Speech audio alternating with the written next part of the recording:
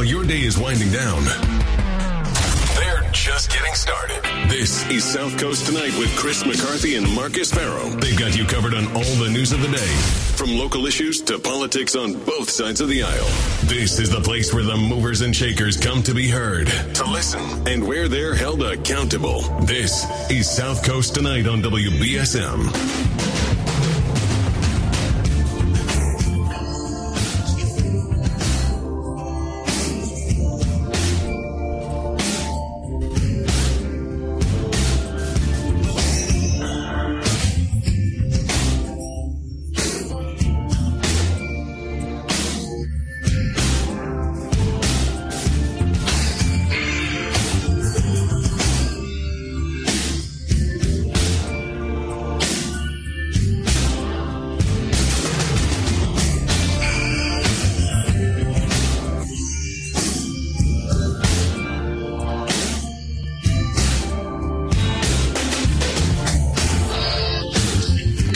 Welcome to South Coast Tonight.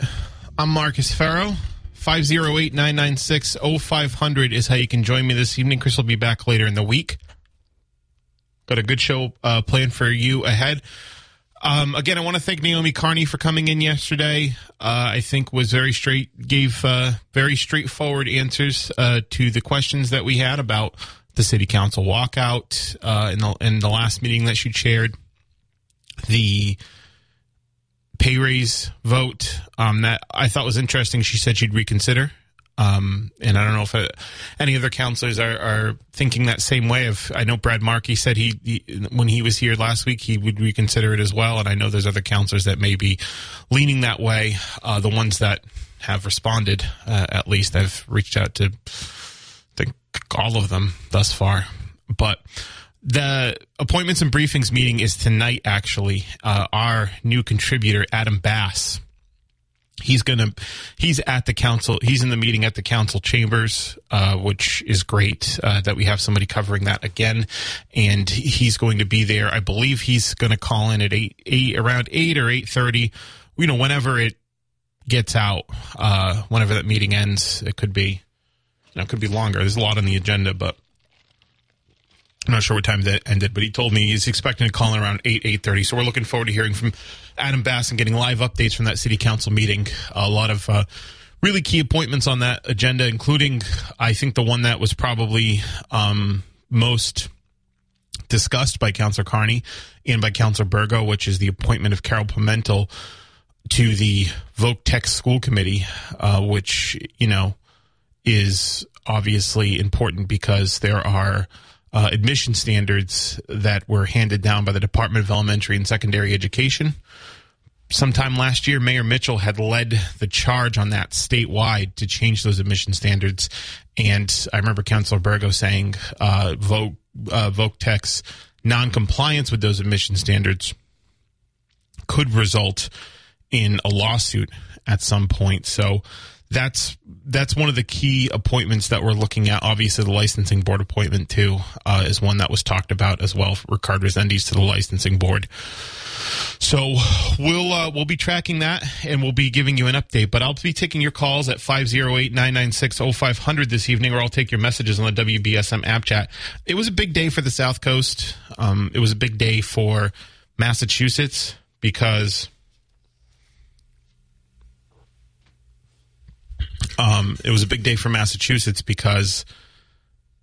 Governor Maura Healey and Lieutenant Governor Kim Driscoll made their first out-of-office visit as governor and lieutenant governor. This was their first official visit as governor and lieutenant governor, and they decided to come to the South Coast for that visit. Now, Healey was here last week in Taunton. I talked about that a little bit. It was a pre-inaugural event. So it was put on by her inaugural committee when she was still governor-elect, and Driscoll was still lieutenant governor-elect. But this was them as the top executives in the Commonwealth heading a roundtable at UMass Dartmouth. UMass Dartmouth is doing a lot of – it's not just obviously a great school, but they do a lot of they're also an industry leader in marine tech, and so they're doing a lot there. And so it was important that they came down here to, I think, had their first discussion, their first open forum on the issue of, the climate crisis. I'm an alum of UMass Dartmouth, if you guys didn't know. The law school, UMass Law, it's the official UMass Law School, but it is part of the UMass Dartmouth system. It is a school within UMass Dartmouth. The campus isn't on the main campus. It's off on Fonts Corner Road near the House of Correction. And, it's where I got my education. That's where Hugh Dunn got his education. That's where Chris Hendricks got his education, right, as UMass Law. And, of course, when it was Southern New England School of Law, Chris Markey went there as well. There's a lot of members of the DA's office that went there. Obviously, very important institution for local policymakers here. And UMass Dartmouth in general is a very important institution for policymakers as well. Obviously, that's why Healey and Driscoll decided to head a climate roundtable here. It was an interesting discussion. You had, obviously, besides the governor and lieutenant governor, the chancellor, Mark Fuller of UMass Dartmouth. I spoke with him. He's looking forward to joining us on the program sometime. And that'll be a really good discussion that I'm looking forward to. As far as elected officials go, obviously Mayor Mitchell was there. Mayor Coogan in Fall River. Chris Markey, state rep in Dartmouth. Paul Schmid, state rep in Westport. Senator Mark Montigny was there. So a lot of local electeds and power players there. And there were also the top, some of Healey's cabinet officials, including the climate chief, the newly minted position of climate chief. Now, Healey's very first day in office, there was a lot of discussion during Healey's campaign of, trying to nail down some more specifics, like, hey, what are you going to do? What exactly are you going to do for this, that, and the other thing? And the very first thing she did when she had her first press conference as governor, she was inaugurated on Thursday in the State House and had an inaugural ceremony at TD Garden in Boston.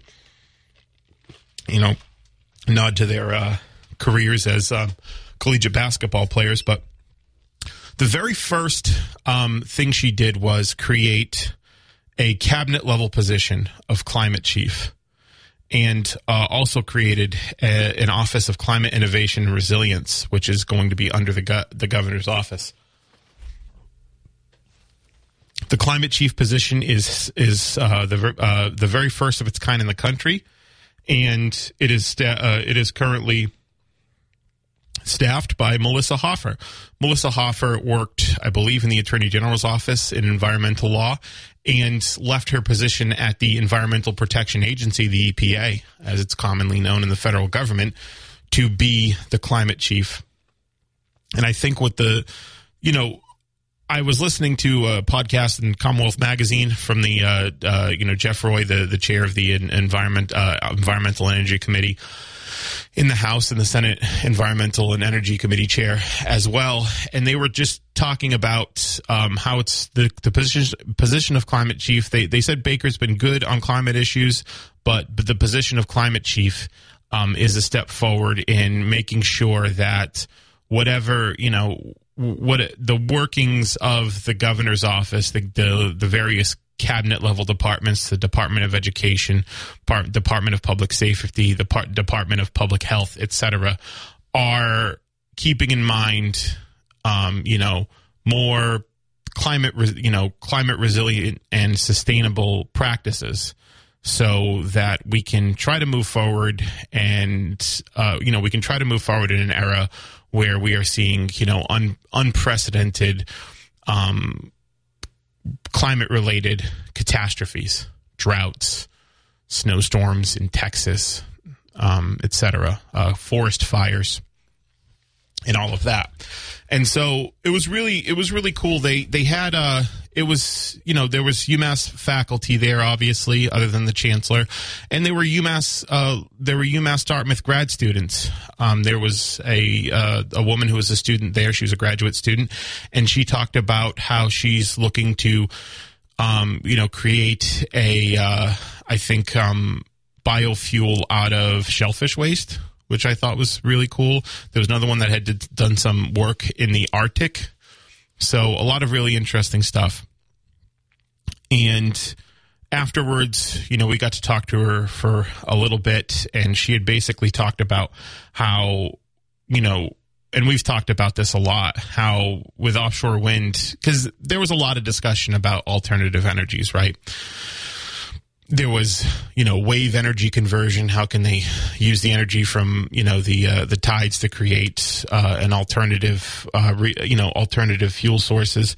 And there was also discussion on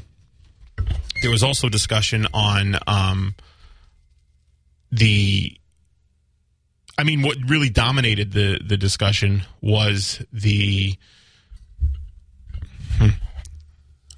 What really dominated the discussion was offshore wind. Obviously, offshore wind's big down here.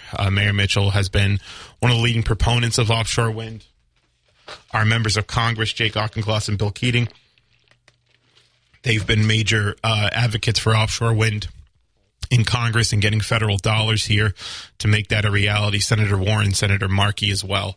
And a lot of that is centered around what's happening down in the port of New Bedford. Now, there has been some snags, obviously. DP, there was Commonwealth Wind and Mayflower Wind had some issues with their some of the agreements that they had. But with some of the agreements they had, the power purchase agreements, but the Department of Public Utilities had basically decided, hey, tough stuff. You're going to go forward with the power purchasing agreements that you agreed upon, the 20-year power purchase agreements, and it looks like they're on track as well. Vineyard Wind never seemed to have an issue. By the way, we did have Dana Ribeiro and Dan Kent. Dana Ribeiro, as you remember, is a former Ward 4 city councilor. She and Mr. Kent talked about a job fair that's happening at the Andre McCoy Recreation Center on Hillman Street. That is the 12th, what's today? That's in a couple of days, isn't it? Yep, it is this Thursday, the 12th, from 3 to 7 p.m. And there's, I think they said, about 100 some odd jobs that are that they are showcasing there. Some of them, I think they said like at least a third of them are ready to go. Like you can go and apply for a job, and if you get the job, you can begin working. And others that are in development. So there's a lot of job opportunities coming off the ground with that. There's, of course, the National Offshore Wind Institute that has been fostered by Bristol Community College. They had a tour of that last year with all the members of the delegation that were there, and that's going to be a big deal too. And training people for jobs in offshore wind, so that they can work towards having long, upwardly mobile careers in a burgeoning industry, not just here in the South Coast, but really nationally. Offshore wind has been something that's been championed in Europe. And, I think everybody is in the position now. I remember this came up. When Texas had their power grid catastrophe, and it was for a lot of reasons that their power grid failed. What the reason really was wind turbines. Wind turbines only made up about 15% of their grid.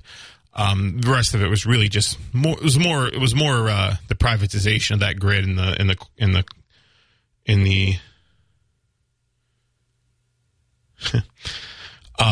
the privatization of that grid and the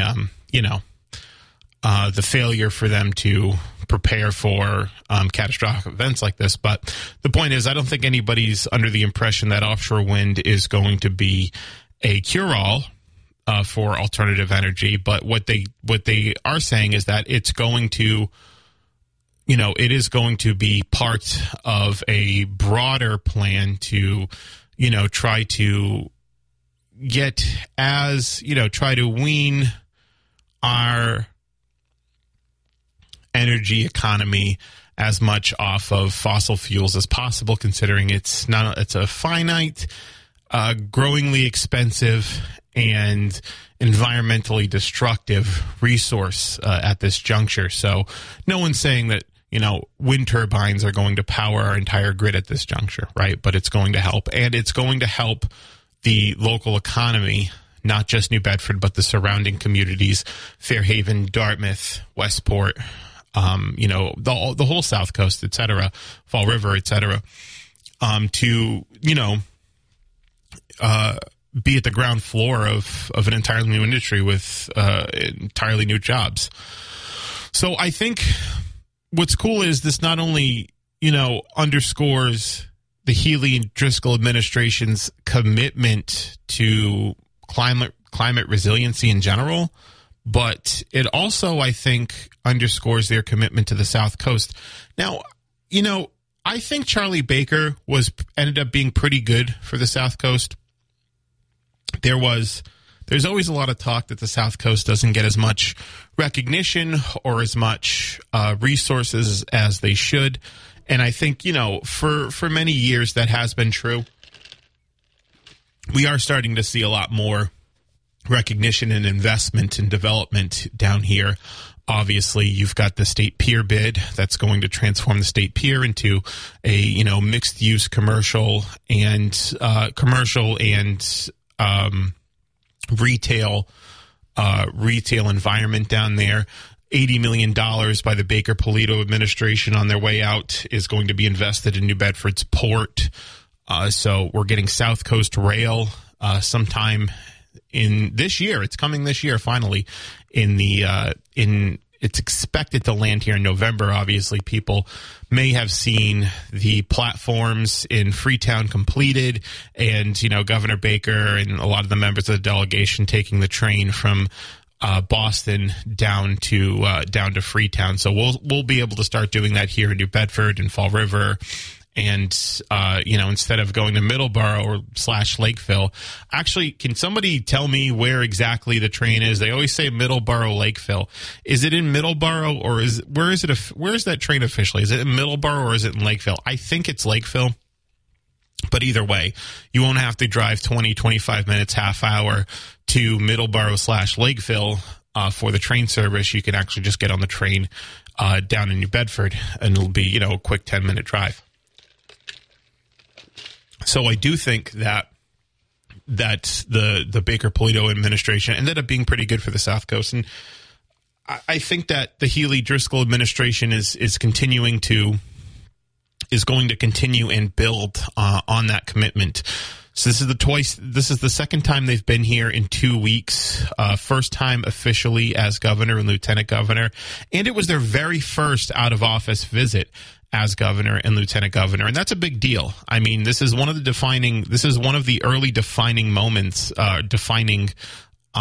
moments of their administration, and they chose down here, in Dartmouth as the stage for that, to make a lot of statewide news on their commitment to climate resiliency.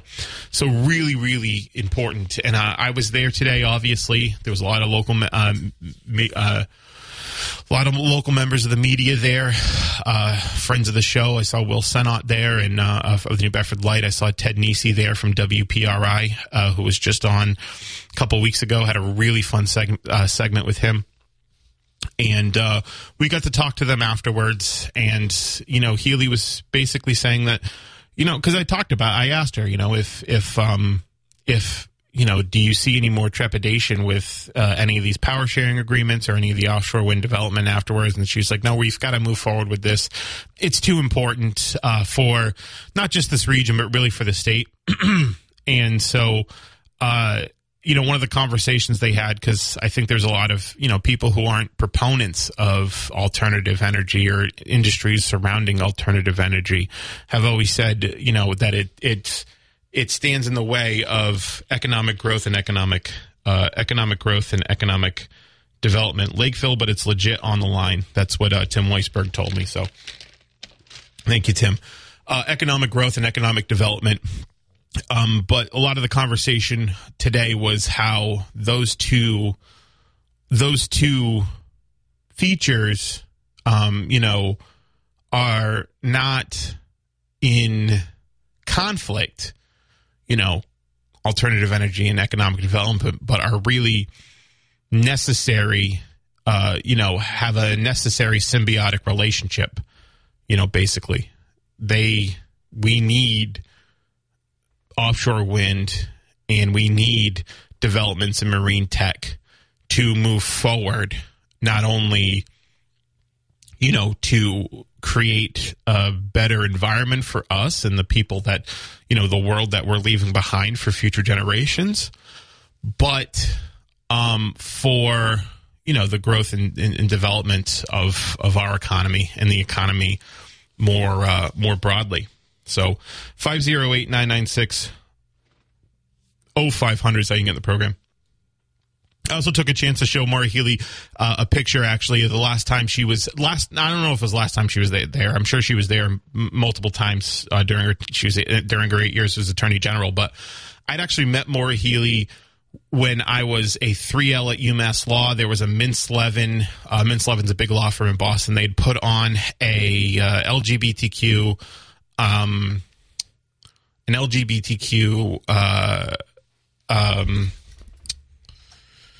bar event at up in the North End in Boston, and I was a member of Outlaw, which is the LGBTQ organization. Not that I'm gay myself, but because it was during the time that those Supreme Court cases, the gay marriage cases, the DOMA case, and all of that, Windsor and Obergefell would be there eventually, but were in the Supreme Court, and it was really at the forefront of the conversation. And so I felt pretty passionate about it, obviously. And I had my aunt was in a same-sex relationship and was until the day she died. And, I'd heard stories from my mom about how she was picked on, how she was ostracized for it when they were kids. And so that movement really galvanized me in terms of, and I think in terms of getting active and trying to get involved in those conversations. So I showed her a picture, and I see your calls on the line. We're going to get to them in a second at 508-996-0500. I showed her that picture. And it was a bunch of us, including actually Audra Riding, who works in Senator Montigny's office. A bunch of us UMass Law students with then Attorney General candidate Maura Healey 8 years ago at UMass in the spring of 2014. So that was really fun, and I really she enjoyed the picture, and so it was cool. But 508-996-0500 is how you can join us. Let's go to the phones. We got calls on the line. Good evening. Sure, say good afternoon or good night. I don't know. I'm losing now. What's going on? How you doing, Marcus? I'm doing well. How about yourself? Yeah, I'm in the wrong time zone. Yeah. As far as renewable energy, resilience, robust, whatever they want to call it, why does the taxpayer always have to pay for these projects? Why can't they team up with private venture capitalists? Well, I mean, they are, right? I think they are, but there's always public investment in this type of stuff. There's a lot of development that needed to happen on the port, in particular. Obviously, there was. I mean, it pays off because investments in public investments in energy companies, I think, helps galvanize those industries. Obama's stimulus bill in 2009, I think, is by and large the thing singularly most responsible for getting getting solar farms in the solar industry off the ground, and I think that's been largely beneficial for people. You know what my concern is? Because we all care about our planet. These big wind turbines and all the wire they have to run, and they're going to tear up the seafloor, the coral reefs. The sea life, the whales, the dolphins, lobsters, and shellfish. That's going to affect marine life. Yeah, so I know there's some tension. There's some tension between the fishing communities and offshore wind. I think they're going to work that out. The same thing happened in the Nordic countries, and I know they've come to an agreement as well, and in Europe. What I would say to that is, what it also is, what's harmful to the marine life as well is the continued, rising in temperatures of the ocean. And and I had Mayor Mitchell on. This is when I had my Saturday show a couple of years ago. He had basically said, they're catching fish off the coast of the off the northeast coast that they've been catching down in Florida, right? that are usually habitate Florida. So it's it's a it'll probably be a necessary compromise if one needs one needs to be made. But remember, I had John Bullard on. I had John Bullard on actually, and he talked. Well, let me just ask you, Marcus. You're talking about ecosystems, in the ocean, but I mean, how warm are we talking here? I mean, if you go and swim in the beach there, you're going to be hot. I mean, I'm pretty sure the water's cold. And so what are we talking temperatures? We're talking about 20, 30 degrees, or we're talking what? 1 degree difference. Well, I mean, every year is the hottest year on record, and what's cold for you and me as human beings might not is probably, or what's cold or warm for you and me as human beings is very different, obviously, from what's cold for different organisms. Especially ones that are that live underwater. Yeah. Well, let me just say one more thing in closing. The Sure. great white sharks, and typically, I mean, they're out in California and in Florida, but believe it or not, they're coming up in the cold waters. So it's not about global warming. Maybe it's about global cooling.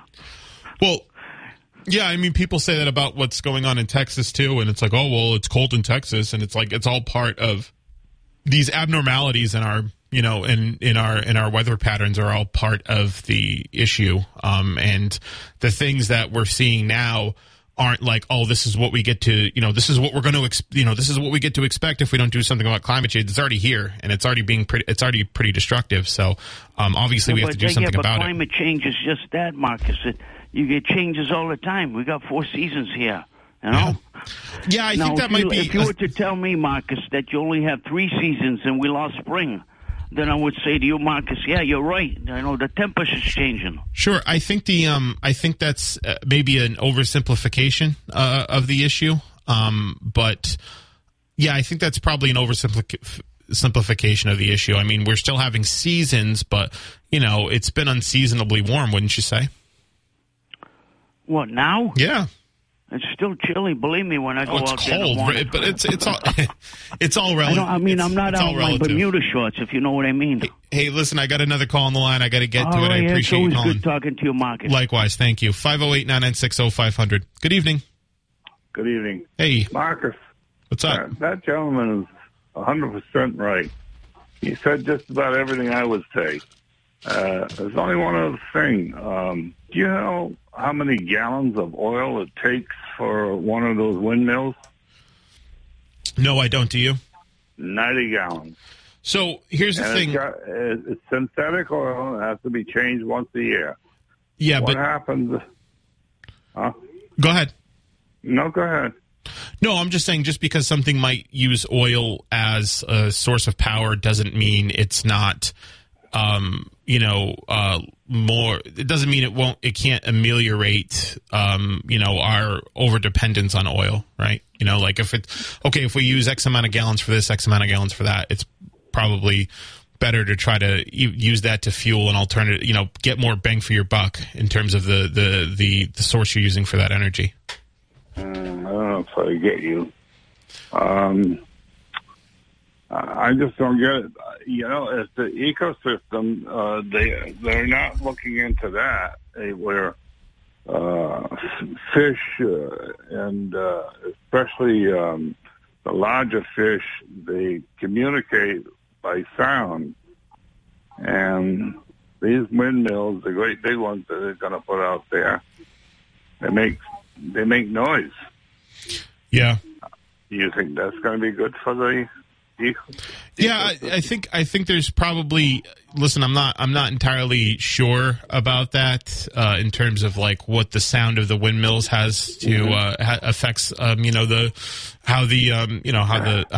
aqua life navigates the waters. But again, I think we're looking at trying to make compromises in certain areas to try to move forward from where we're at now, which is the path that we're at without alternative energy is not environmentally or economically sustainable. I'm 85 years old. I'll be 86 in June. I remember at least 75 years because I walked to school, St. Joe's School, when I was a kid, it was about 2 or 3 miles from my mother's house. And the weather was about the same as now. I remember a couple of years ago, about 45 years ago, my brother bought a pickup truck and a plow. He was a fisherman. I said, what'd you do that for? He said, because I'm going to plow snow this winter. I don't want to go fishing. It's too rough out there in the winter. And guess what? We had a dusting of snow that winter. That's it. Just a little dust of snow. The following winter, we had a wicked winter. And the winter after that. I understand what you're saying. You're saying like patterns, it's cyclical, it'll come back to normal, but we're just not seeing that right now. So, even if we got a snowstorm tomorrow, it doesn't change the fact that every year has been the hottest year on record for decades. Okay, one other thing. How do you rate President Biden? Compared to who?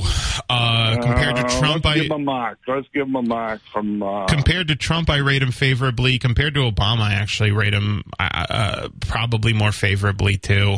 Oh my God! Presidents in our lifetime, pretty good, but I don't think there's been many good ones. In let's say my lifetime, and presidents in my lifetime, because I'm 33. Lifetime, I've seen some good presidents. Matter of fact, Reagan. Yeah. And Trump. Well, I'm going to disagree with you that Reagan and Trump are good presidents. But, Bob, I got to take this break. I appreciate you calling me. Okay. All right, bye. Thank you. All right, I see some calls on the line. I'm going to take a break. I'll be right back.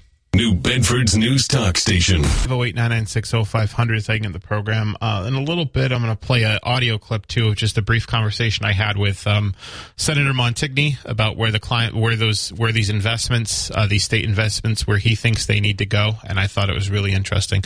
But let's go back to the phones, and we'll also take your messages on the app chat as well. Good evening. You're live. Hi. Hey, Shawneen. What's up? Oh, you are so Marcus. I was listening to Howie Carr about a man came on about these windmills, and he said that we're not going to have, sometimes they change the parts and you don't have the tools to change them, and he was like on the negative side of them. I listened to both pros and cons on it. Yeah. I don't know, I'm a little confused on it myself, and the job thing sounds very good. You know what I mean? That sounds real nice. Yeah, there's a jobs fair. Vineyard Wind had a jobs fair last time over in the fall. There was hundreds of people that showed up. They were actually over capacity. They needed to move to a new facility to facilitate the number of people that typically show up. And I think, at the very least, there's an opportunity for people to make a career. Yeah, sounds like that's good, but I don't know. I'm confused about the whole thing. Whatever.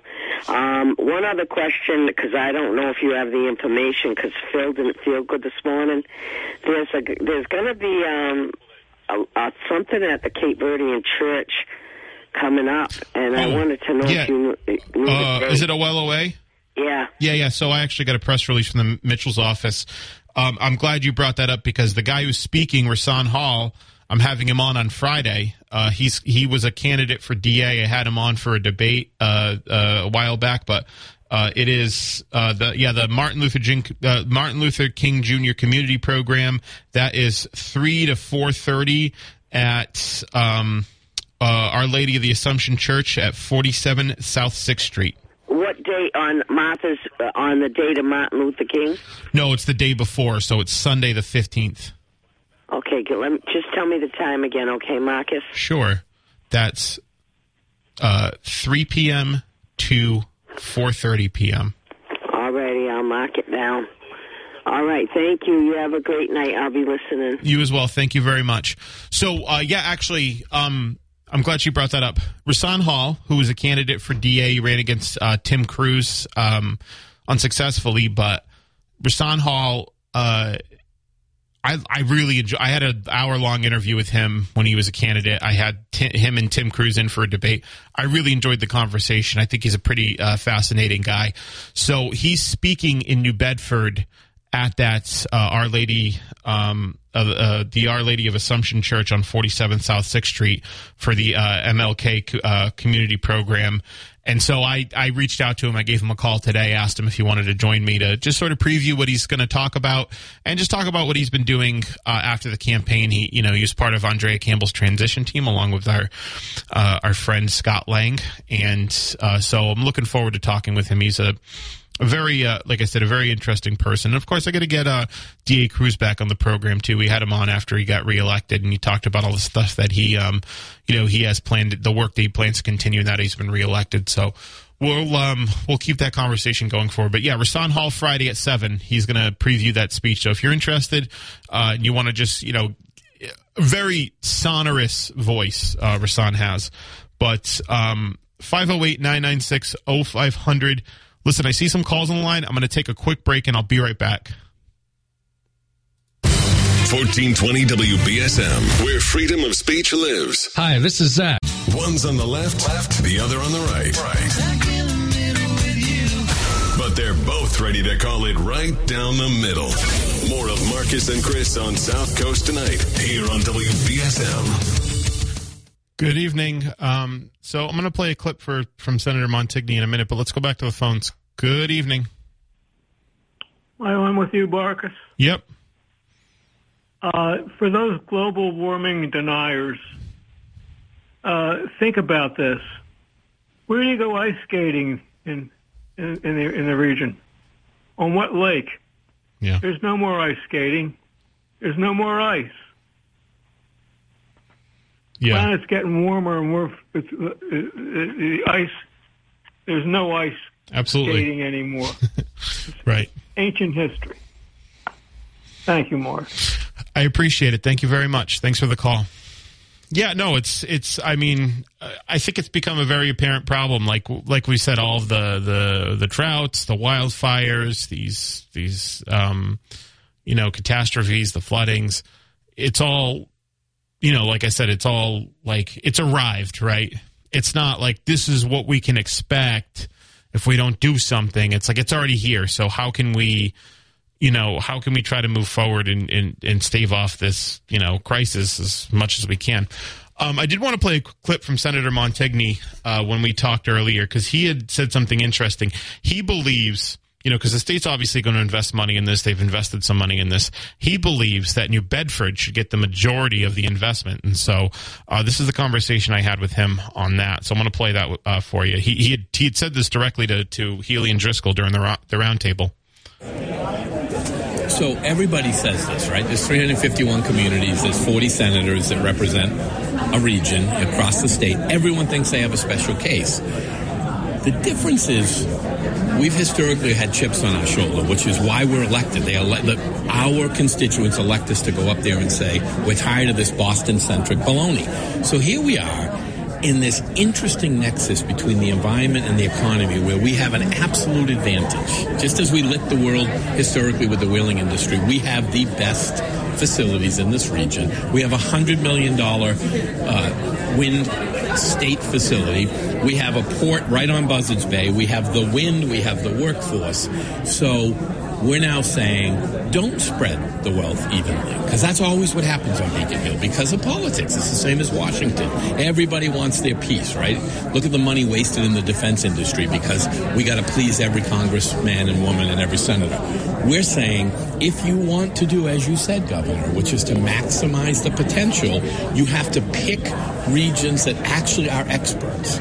And through the university, we're clearly an expert on this connection of economic development and the environment, both in wind and on the water. I mean, think of some of the stuff on, in the wave technology. And think of, cleaning the oceans. It's all a pathway through UMass Dartmouth straight into New Bedford. Right.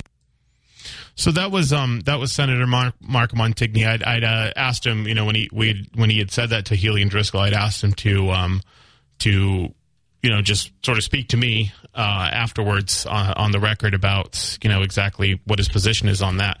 And I think he's got a pretty good point that, there's going to be funding coming from the state. And obviously, everybody talks about regional equity and all of that. But when you've got an area in particular that New Bedford or the South Coast in general seems to be excelling at, which is obviously, like you said, alternative energy, marine tech, the marine industries in general, then New Bedford does need to get the lion's share of that investment. And what was interesting afterwards was a reporter had asked Healey when we were in the scrum over there, what she thought about Montigny's comments. Do you think this region should get more? Because obviously Kim Driscoll's the mayor of Salem. Salem's a major player in offshore wind, in the manufacturing of the offshore wind parts and all of that. But Healey had said basically, yeah, I think, when we put together the budget, which they should be doing soon, when we put together the budget, we're going to be looking at where we can make those investments work, right? Where we can get the most bang for our buck. And obviously, some regions are going to be doing more in particular areas than others. So she goes, I could see a scenario in which one region gets more than the others do with respect to, investments in alternative energy and climate. So I thought that was good advocacy on behalf of Senator Montigny in that roundtable, and I thought I think he's absolutely right, and I think furthermore that the governor seems to, at least in some part, agree. She didn't rule it out, right? She could have said, no, we're really committed to regional equity and all that other stuff, which is important. Every region's got their own thing, but when she was basically saying, yeah, there's certain areas in which there's going to be, like the South Coast is going to be doing more with this. And so they get more of that investment in climate funding and all of that. So I think, we talked about the private investment and the development and the jobs that are available. There'll also be some significant public investment, I think, from the Healey Driscoll administration. Actually, Healey's press secretary told me they may be back next week. I don't know if they will be. Obviously, their schedule's changed and all that. And she's, just became the governor, but they may be back next week, which I think is really outstanding for the region that they're this committed this early. All right, I'm going to take a break. I'll be right back. 508-996-0500 is how you can join me this evening, or we can take your messages on the WBSM app chat. If you want to hear everything on Faro, 508-996-0500 is how you can join me this evening. Adam Bass, a new contributor at WBSM, he's at the appointments and briefings meeting.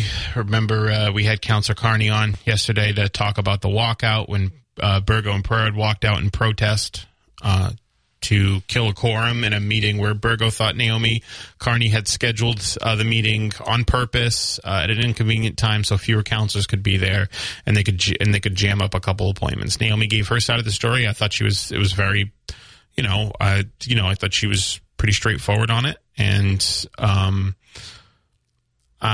we'll see how the meeting goes tonight. I think they expect to go. There's 9 appointments. There's 1 building demolition hearing, and Adam Bass expects to, I think he said around 8:30. It could take longer. I don't know. Those meetings do take a long time, so we'll see how that goes.